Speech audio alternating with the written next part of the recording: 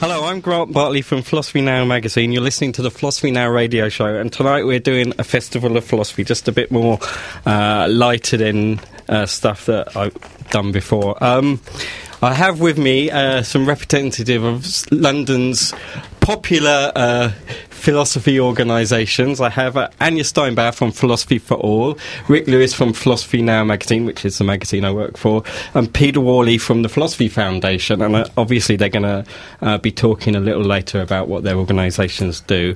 But first of all, I want to ask each of them the same question, starting with you, Anja. What is philosophy to you, and why is it important to you? Philosophy. Philosophy is very, very important. Well, it's, the question of what is philosophy, of course, is a philosophical question in itself. So you're asking me to philosophize, which is brilliant because I love doing it.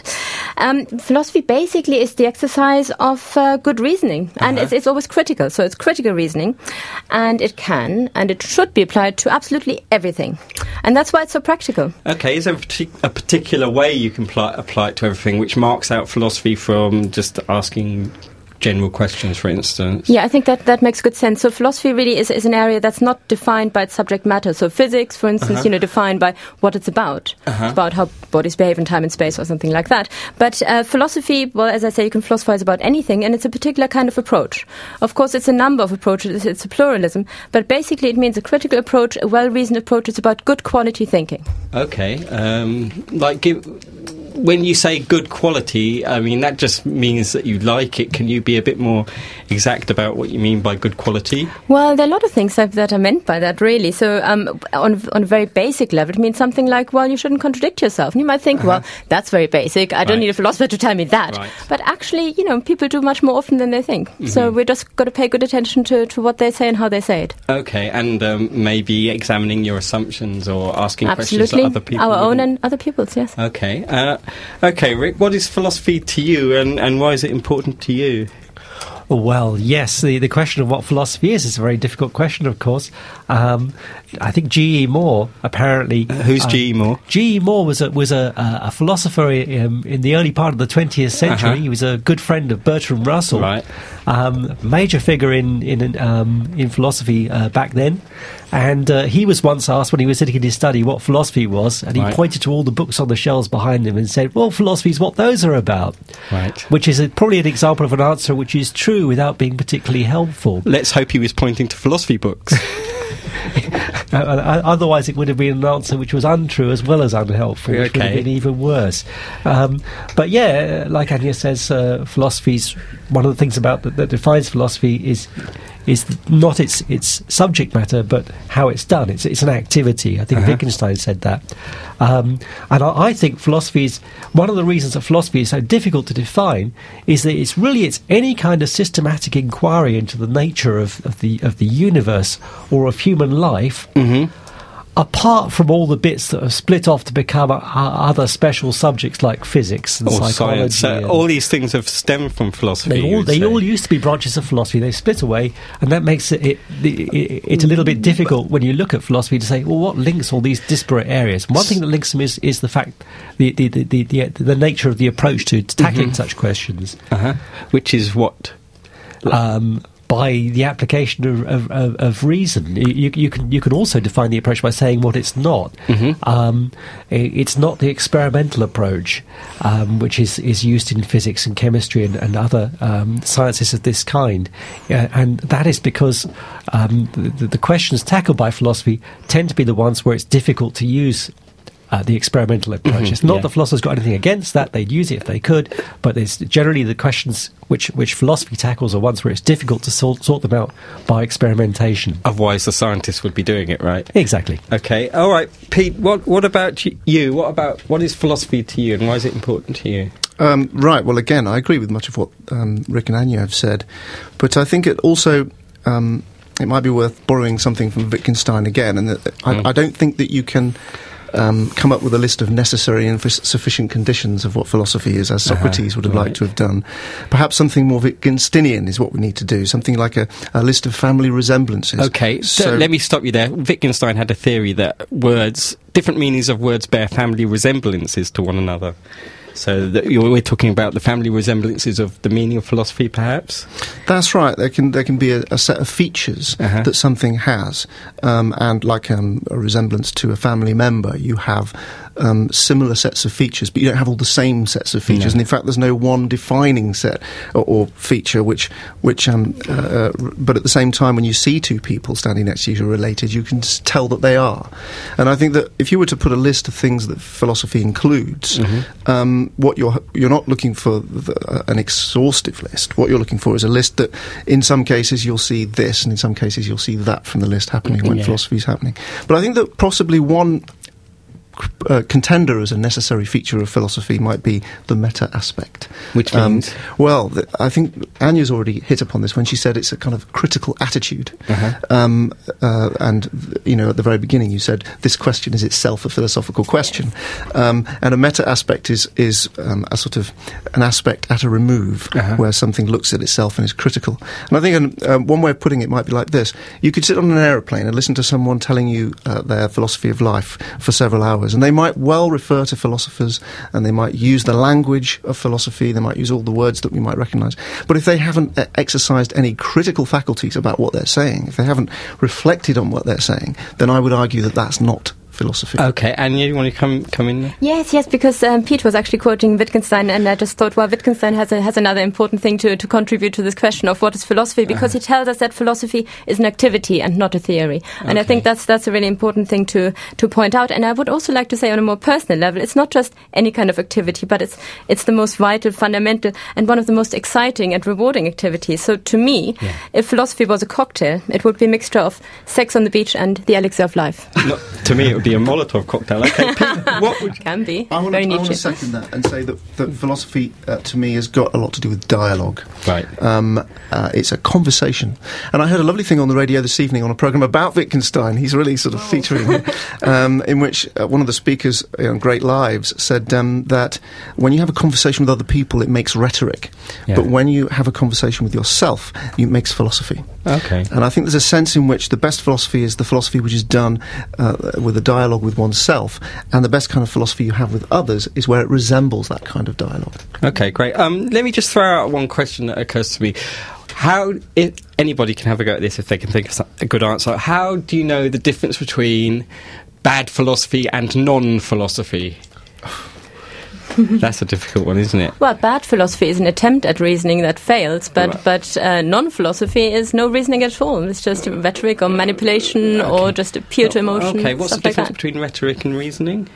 Rhetoric is just making something sound good, and reasoning is actually having something to say. Actually really going into giving reasons for what you wish to forward. Okay.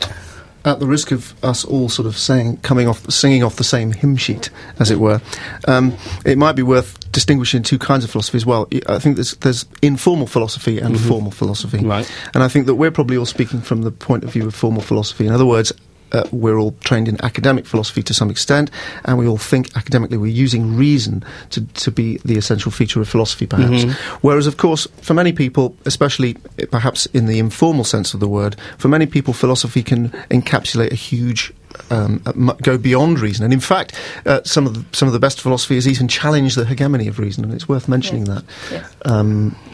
And can you reasonably challenge reason? Can you reasonably challenge reason? Yes, you can. That's a good philosophical question for you all to ponder that out in radio space. No, Nietzsche's answer. Okay. So why is it important? Do you want to go first, Rick? Why is it important? I think it's important because of the nature of the questions which it tackles. Such as?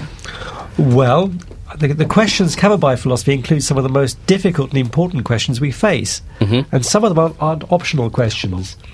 There are questions which, for instance, history enthusiasts might be interested in tackling, such as what the causes of the Battle of Waterloo, why did it turn out that way? With very interesting questions, but not questions which are maybe essential to living a life. Right. Whereas there are some philosophical questions which are ones that we just run up against as a result of living our everyday lives, and which are important to the living of those lives. Can you give me an example or a couple of examples? What can we know? How should we behave towards one another? what happens when we die, what's the purpose of our lives. Okay, that's cool. What about you, Anja? Why is philosophy important to you? Well, I can give you 3 reasons, which have to do directly with the nature of philosophy. First one is it's not fluffy, and I think that's really important. So there have been thinkers, Boethius, for instance, a 5th century philosopher might be taken like that, who might make you believe that philosophy can offer you consolation, but I don't think that's the case. I think. Okay, Boethius wrote a book called The Consolation of Philosophy. Indeed. Nietzsche described the philosopher as a dangerous explosive in the presence of which nothing is safe, and I think that is actually true. So it's not fluffy, so that means it saves you from being lulled into some sort of fluffy, uncritical slumber. Secondly... Which is what we all need in today's society, I would say. We always need it in any kind of society. Okay, good. And secondly, it is difficult. You've got to want to think. I think everybody can do it, but you've got to want to think. That's for sure. And there never are any easy answers. Sometimes there's simple ones, but not easy ones. So that's important. And once you engage in it, what this means is you're no longer satisfied with low-level explanations. Right. You're going to go for high-level explanations. And thirdly, well, even once you find an answer, a philosophical answer, it will generate more philosophical questions. So it's sort of a self-generating exercise, and it's in itself very, very compelling. Okay. Does it actually change people's lives, do you think? Yes. Thinking changes people's lives. When we change our beliefs, and we sometimes have to, on the grounds of good reasoning, that changes our lives. Okay. And I would even say, personally, a good philosophy to me is one that actually changes me a bit. Okay, good. What about you, Peter? Why is philosophy important to you? Well, I think that philosophy is dedicated to the analysis and study of thinking. But more than thinking, it's the structure of thought itself, which underpins every discipline and everything we do. Right. So if we've got a discipline which is dedicated to the structures of thought, then it seems to me that subject is incredibly important. So it's providing the foundations for everything else we think. I think foundations is a good word. Okay, because you're from the Philosophy Foundation. That's right. All right. Okay, finally in this section, I want to ask you how did you get into it? So, Pete, do you want to start? How did you get into doing philosophy, or why did you get into doing philosophy? Well, I think, as with many people, it began by asking fundamental questions from, I think, probably from a religious point of view as a young person. Like, is there a God and such? All that sort of stuff. Yeah, I got very involved in those sorts of debates. I think my dad was interested in those sorts of questions, and so naturally I became interested in them as well. And that's kind of where it went. But I think there was a sense in which, dare I say it, there's a sense in which I felt that philosophy offered some sort of salvation, right.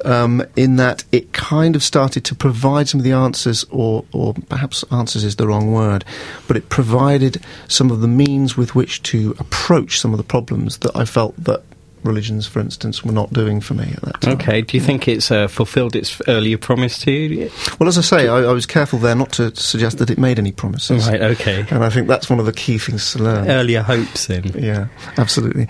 But I think it did, yes, I mean, it helps to clarify. I think you can get a better, more reasoned outlook. You get some sort of balance between your reason and your emotions. I think those sorts of things, perhaps more psychological points, are benefits from doing philosophy. So perhaps I got into what I was doing because I thought that if this could help me, then perhaps this sort of thing can help others too. Okay, that's very altruistic of you. Okay, Rick, how and why did you get into philosophy? Oh, okay. Well, the kinds of questions I was interested in when I was growing up really led me into physics rather than philosophy. In fact, we didn't do philosophy in my school. I didn't really have a clear idea of what philosophy was at that point. So I was studying physics, which is a subject I greatly enjoyed. And as a kind of liberal studies option, when I was studying physics in Manchester, there was philosophy of science was offered. And that was my first exposure to formal philosophy. Later on, I worked in physics. And perhaps because I didn't have religious faith, I gradually became very interested and worried by questions to do with life's meaning. Excuse me. Okay. I remember one possible catalyst for that was not long after I started working for BT Laboratories as a physicist. One of my colleagues took me to the retirement party of somebody that he knew there who was just leaving after 35 years working for the company.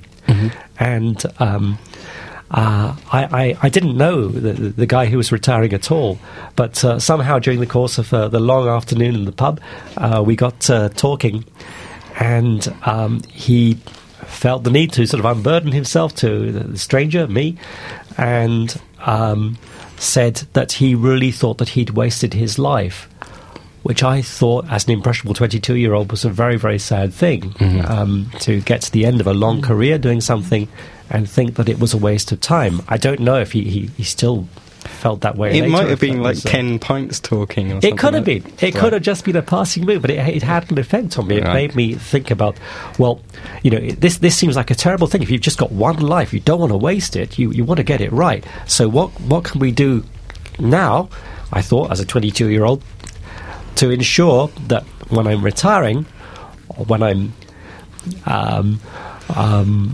my 80s or 90s or whatever, if I get that far, then what can I do now to ensure that I don't feel then that my life has been wasted? And so then this led me into questions about, well, what is life for, and how can you lead a good life? So deeper into the labyrinth we go. Yep. Okay, Anja, what about you? Or how did you get into philosophy? Well, a bit like Peter. I mean, I've been interested in philosophical questions for since I was a child, and again, it was sort of in a religious context that mainly debated ethics and so on.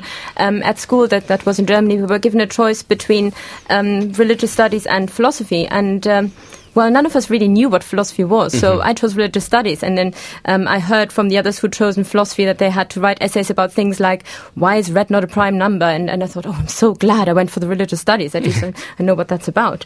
Then I really came back into touch with philosophy much later on, when I was at university. I studied sinology, which I'm sure you all know is Chinese studies. And for that, I went to Taiwan for a couple of years and studied at university there. And reading Chinese meant reading the Chinese classics, and they were the classical philosophers. Those great philosophers, Confucius, Mencius, Xunzi, and especially Zhuangzi, absolutely outstanding philosophers. And I thought, wow, that's amazing. I wonder whether there's something like that in the West as well. So I came back and I found out, and many years later, I completed my PhD on contemporary Chinese philosophy, by that time with a degree in Western philosophy under my belt as well, and I've never left philosophy. Brilliant. Okay, well, we're going into a song now, and this is a song by a band that was set up at the LSE called the Critique of Pure Rhythm, and the first song we're going to hear is called There Ain't No Possible World.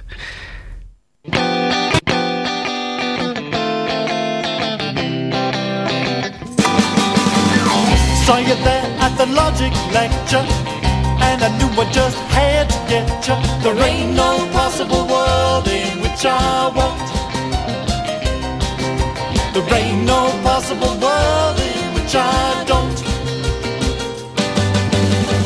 It was all if P then Q, but all I saw was if it's me then it's you. Well, there ain't no possible world in which we won't. There ain't no possible world in which we don't. Our lives were false, but everything else was real. And man, I couldn't wait to feel unconditional conjunction on my mind. And you're gonna be mine in every two-table line. Yeah, you're gonna be mine in every two-table line.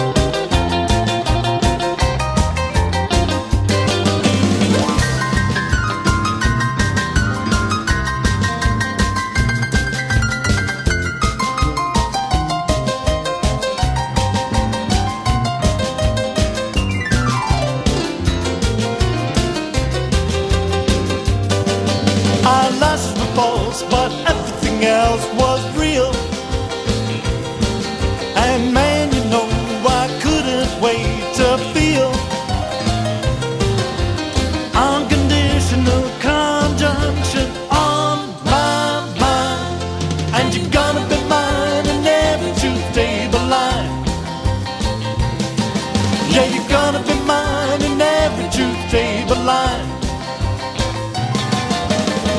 Saw you there at the logic lecture, and I knew I just had to get you. There ain't no possible world in which I won't.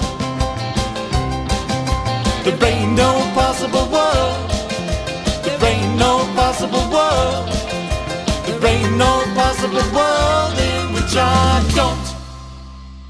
Hello, I'm Grant Bartley from Philosophy Now magazine. You're listening to the Philosophy Now radio show. I have with me Anja Steinbauer from Philosophy for All, Rick Lewis from my magazine Philosophy Now, and Pete Worley from the Philosophy Foundation. And we're going to be... I've asked them what philosophy is to them, and now we're just going to talk a bit about their individual organisations. So... So, who wants to start? What is your organisation, Pete? What is your organisation? Philosophy Foundation, which was formerly the Philosophy Shop, maybe known to many people with that name, was set up to try to, well, first of all, just to sort of broadly get philosophy out into the community. That was our first sort of premise, and it still is to popularise philosophy. Perhaps. Yes, that's right, and to sort of reach out to people, I suppose, with philosophy. But we found that what it's ended up being mostly about is education, and we work mainly in primary schools, but in any kind of education setting, doing philosophy with teachers, with children, particularly with children, and that's kind of the basis of okay. So some of the people who listen to the podcast, they might that you can also listen to a podcast where Pete sort of demonstrates live on air what he does with the kids. So why did you want to particularly get into teaching children philosophy? Good question. I think it began with I was already working in schools as a music teacher. I used to teach guitar, and I did a lot of work in groups. So we had to do this thing where the kids were working on different levels. They had to come up with things that they could do where they were all involved, but working at the level that they were all working at. Yeah. And each child was doing their own thing, but the ensemble effect was something different. And I wondered if philosophy could work in a similar way. Right. I thought if we could... it's very difficult to do philosophy with one child, I think. Yeah. But when you get a group of children together, there's what you might call the ensemble effect. And I think that's when philosophy starts to happen with children. And I thought, what would happen? So I approached a head teacher with the idea, and she was very keen to give it a go. And it literally started. So you didn't really set out to sort of say, I want to teach children philosophy. You sort of fell into it, really. That's right. And but you haven't tried to escape from it. So there's clearly something about it that you like, right? That's right. Yeah. So what is it about it that you really sort of dig? Good question. Well, I suppose there's a sense in which there's a kind of purity to the philosophy that you do with children. What's that mean? What do I mean by that? There's a sense in which, for instance, we work with the kids, and one of the things that... What age range do you cover? Well, I work with with children from nursery up to A-level. Okay.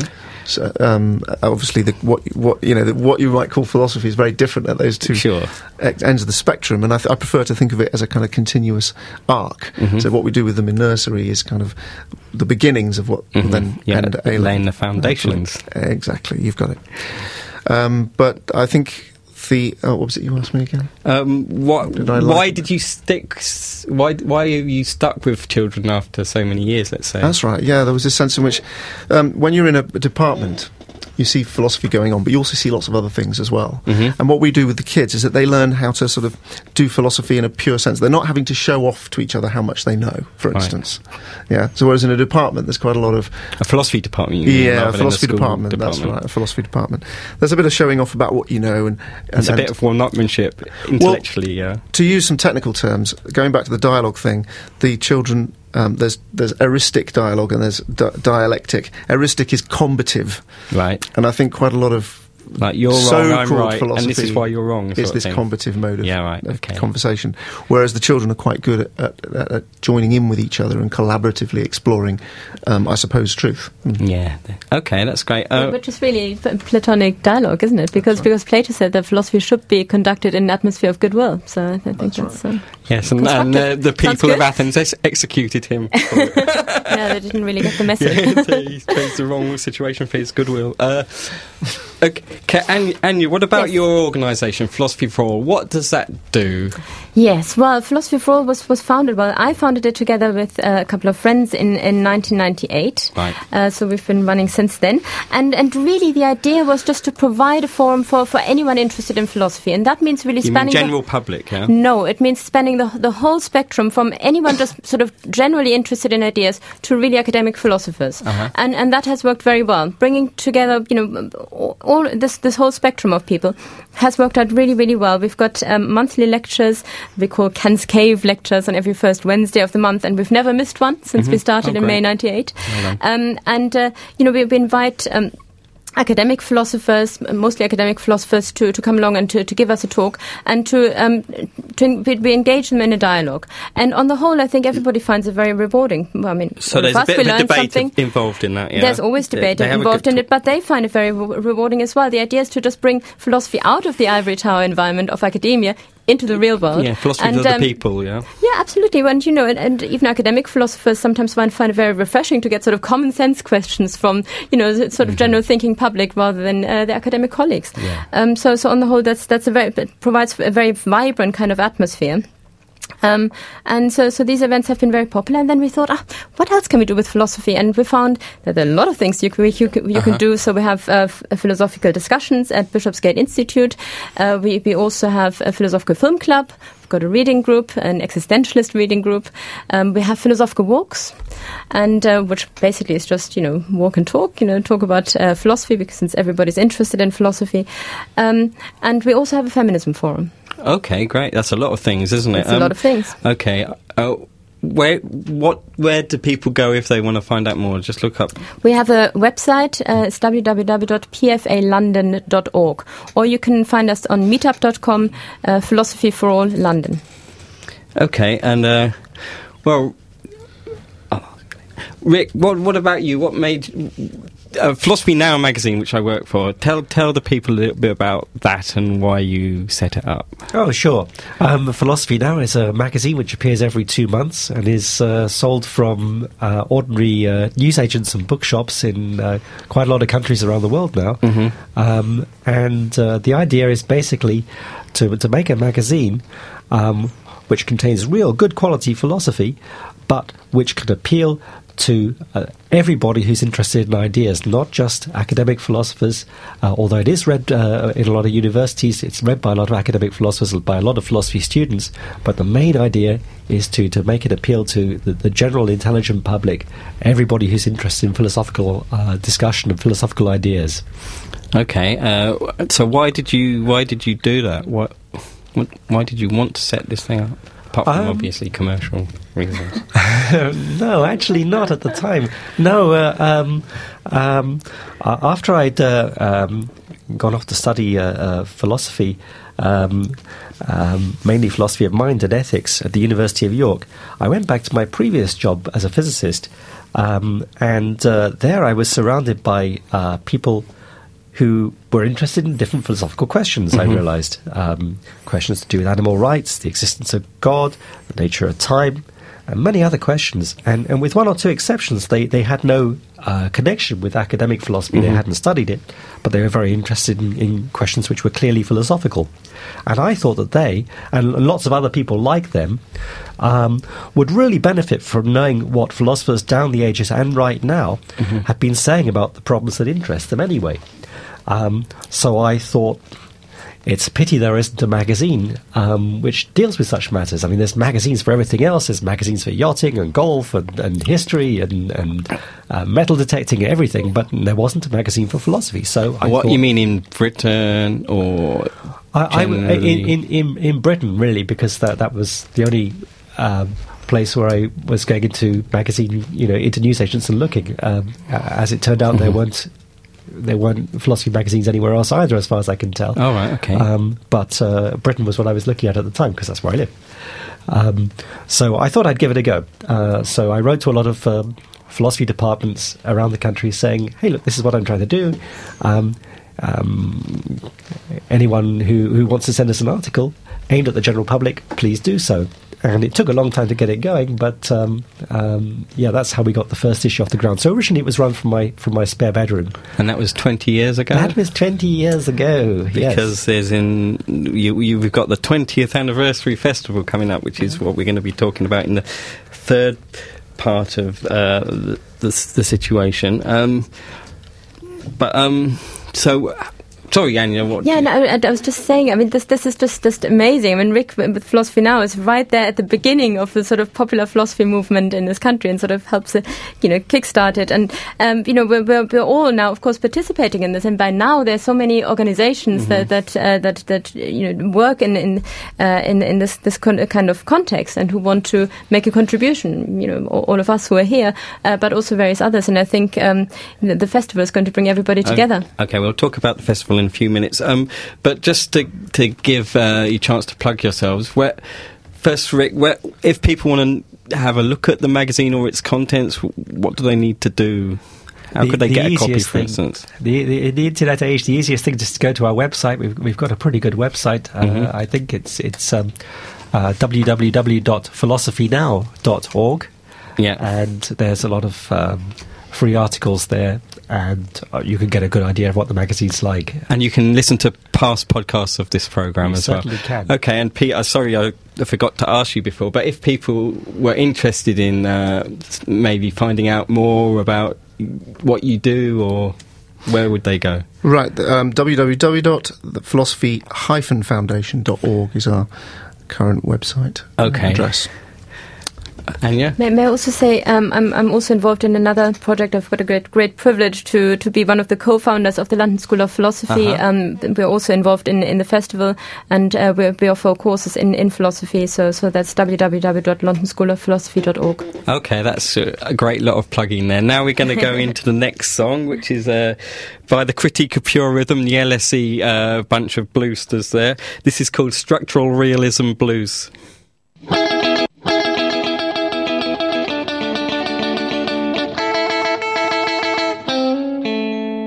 I woke up this morning, science is success on my mind.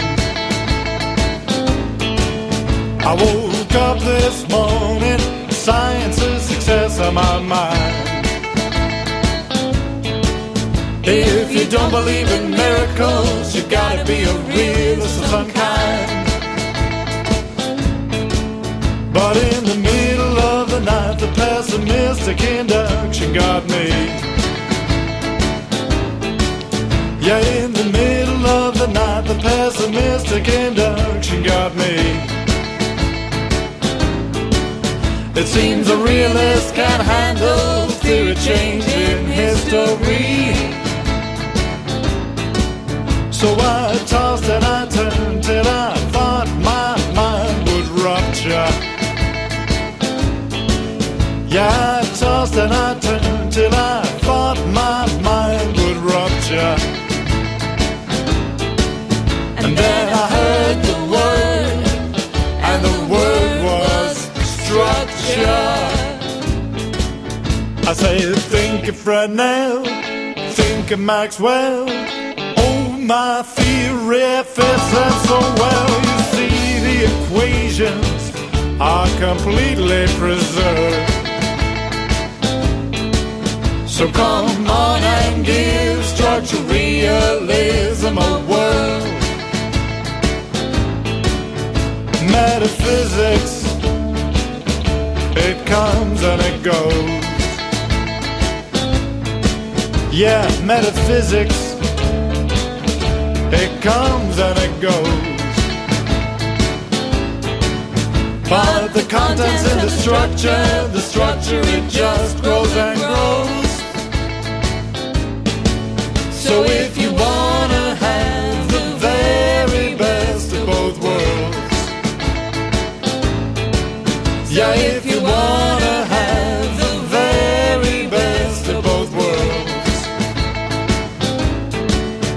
come on and give structural realism a whirl. Come on and give structural realism a whirl. Come on and give structural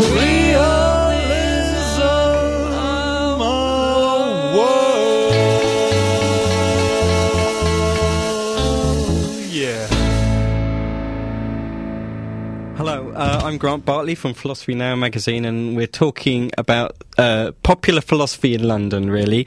And I have with me Pete Worley from the Philosophy Foundation, Rick Lewis from Philosophy Now magazine, and Anja Steinbauer from Philosophy for All. And now we're going to be talking about a festival that Philosophy Now is putting on Sunday at Conway Hall to celebrate 20 years of Philosophy Now. So, Rick, why did you particularly feel like you wanted to put on a festival at this time to celebrate this 20 years? Well, for a few different reasons. Yeah.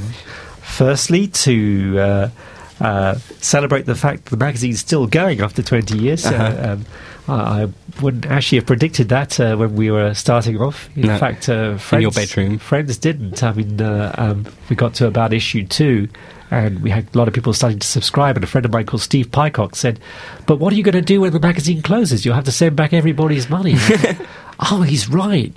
But happily, we're still going, and so it looks like we'll be going for a while longer. So very happy to celebrate that. That was one reason.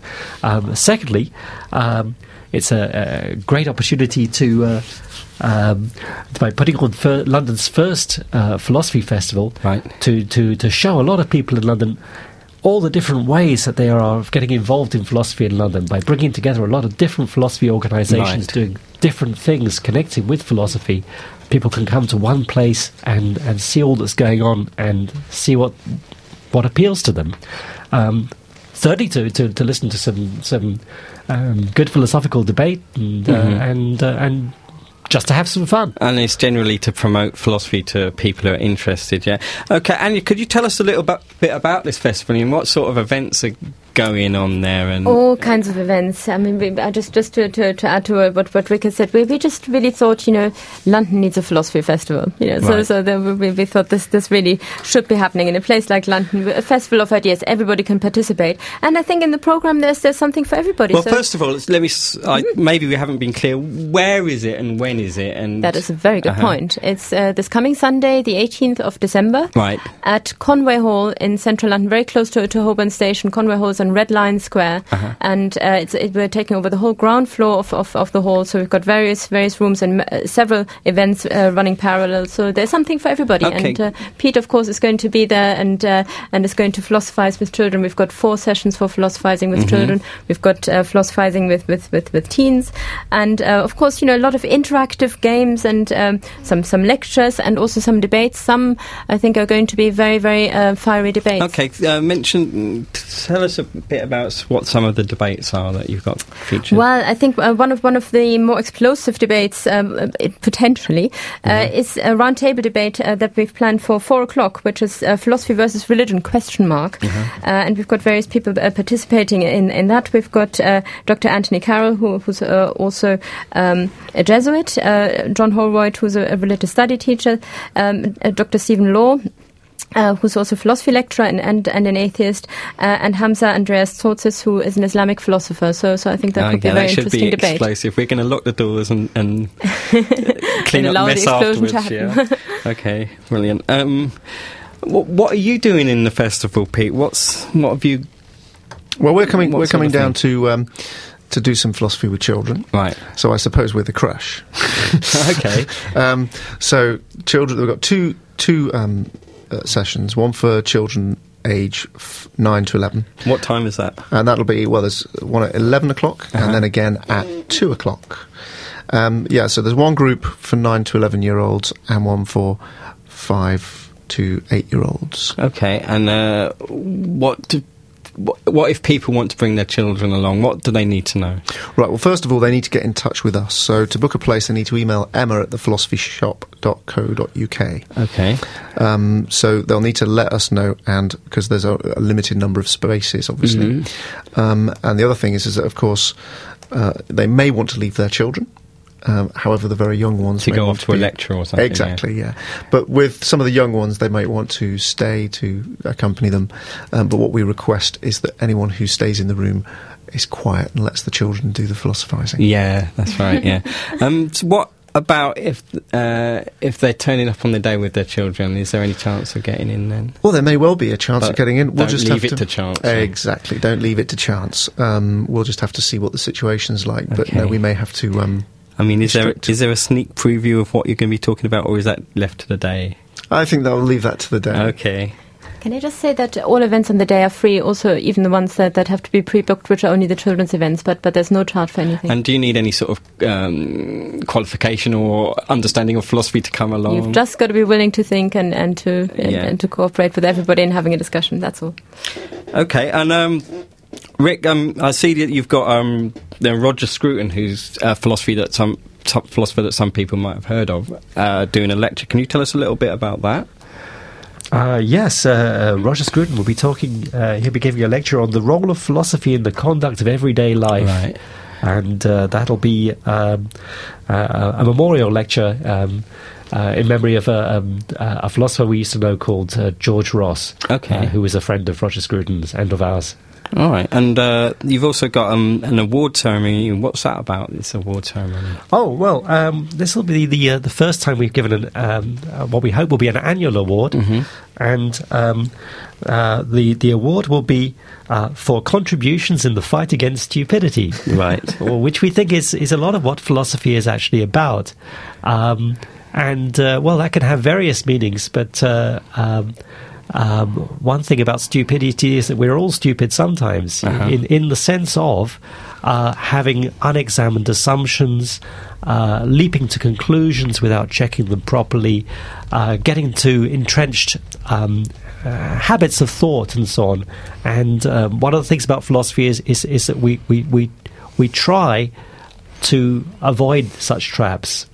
And it's not easy, but you just have to carry on doing that. Okay. And so we've asked readers and other people to nominate who they think should win this award, who's done the most recently to help us all fight against stupidity. And we've got a winner, and we're going to announce who that winner is at the festival. Okay. And have you ever thought in the future of doing a contribution to stupidity awards? I make such contributions all the time. Yeah. It's not the Darwin Award. Yeah.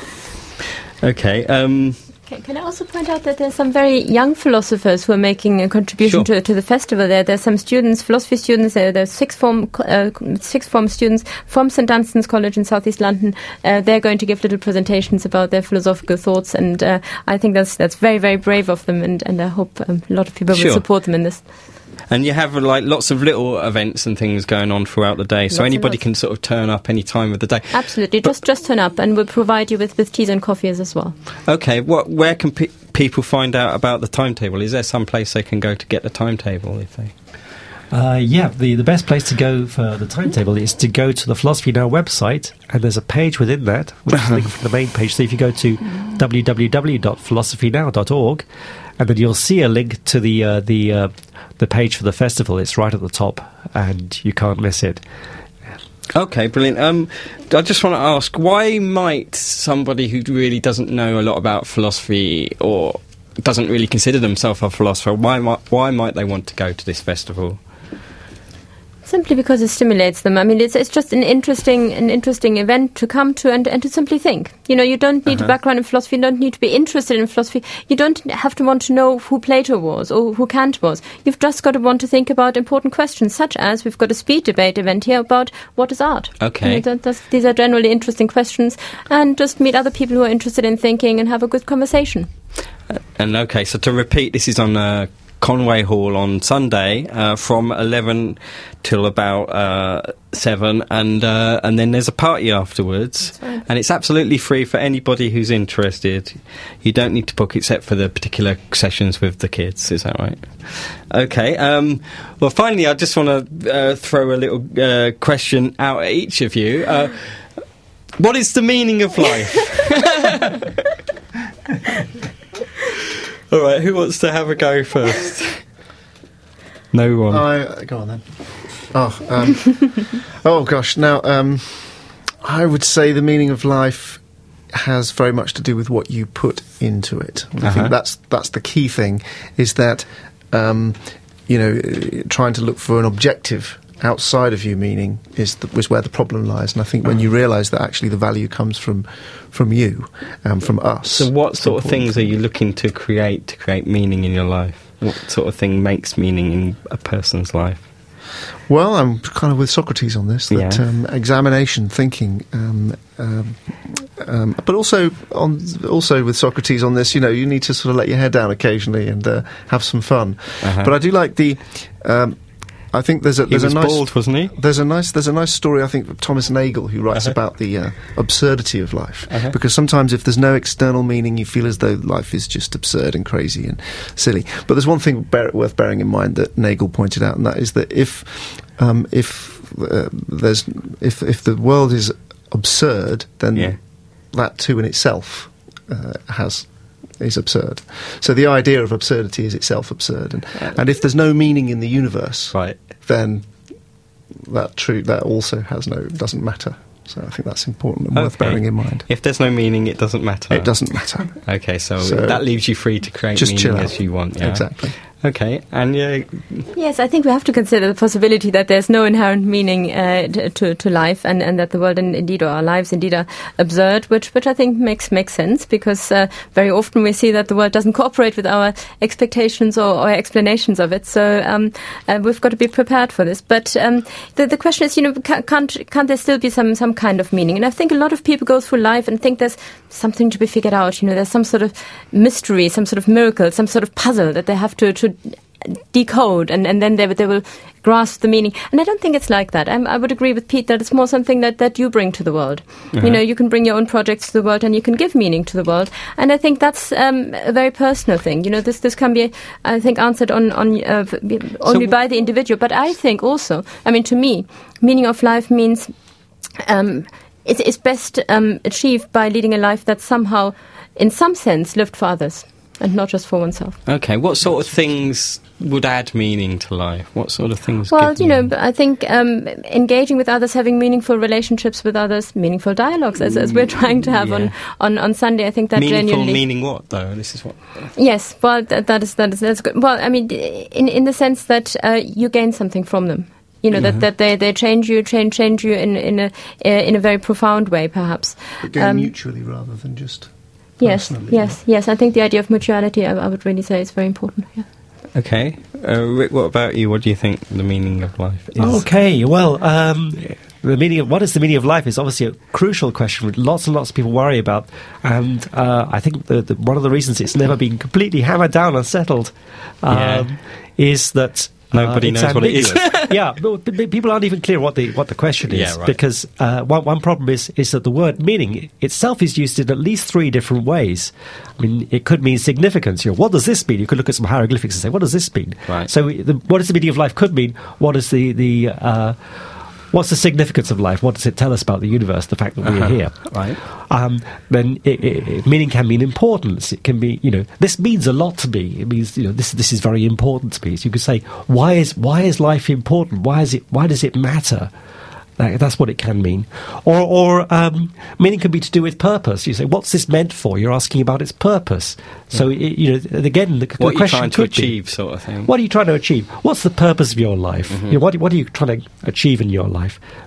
So perhaps one of the reasons that this question never gets settled is that different people who are asking it are asking different questions among those three, or sometimes they're asking two questions at the same time and they're not even clear about this. And you maybe maybe you could get some objective answers about what's the significance of life. You could deduce various things from the fact of our existence and the nature of our existence. But importance, I don't know. Importance is always importance to somebody, as far as I'm concerned, and the same with purpose, perhaps. You say, what's life for? I say, well, what do you want it to be for? So I think there's a lot of choice involved. I think life can be very meaningful, and is very meaningful, but the meaning is what you put into it yourself. Okay, that seems to be a bit of a consensus. There is many talks on the meaning of life at the Philosophy Festival. What do you think the meaning of life is, Grant? We're all out of time. You're going to. I think the meaning of life is probably to learn and apply the meaning of love, but I don't think I've got time to really expand on that. Okay. Meet Grant at the Philosophy Festival and ask him about this. Yes, ask me that difficult question. So I'll just...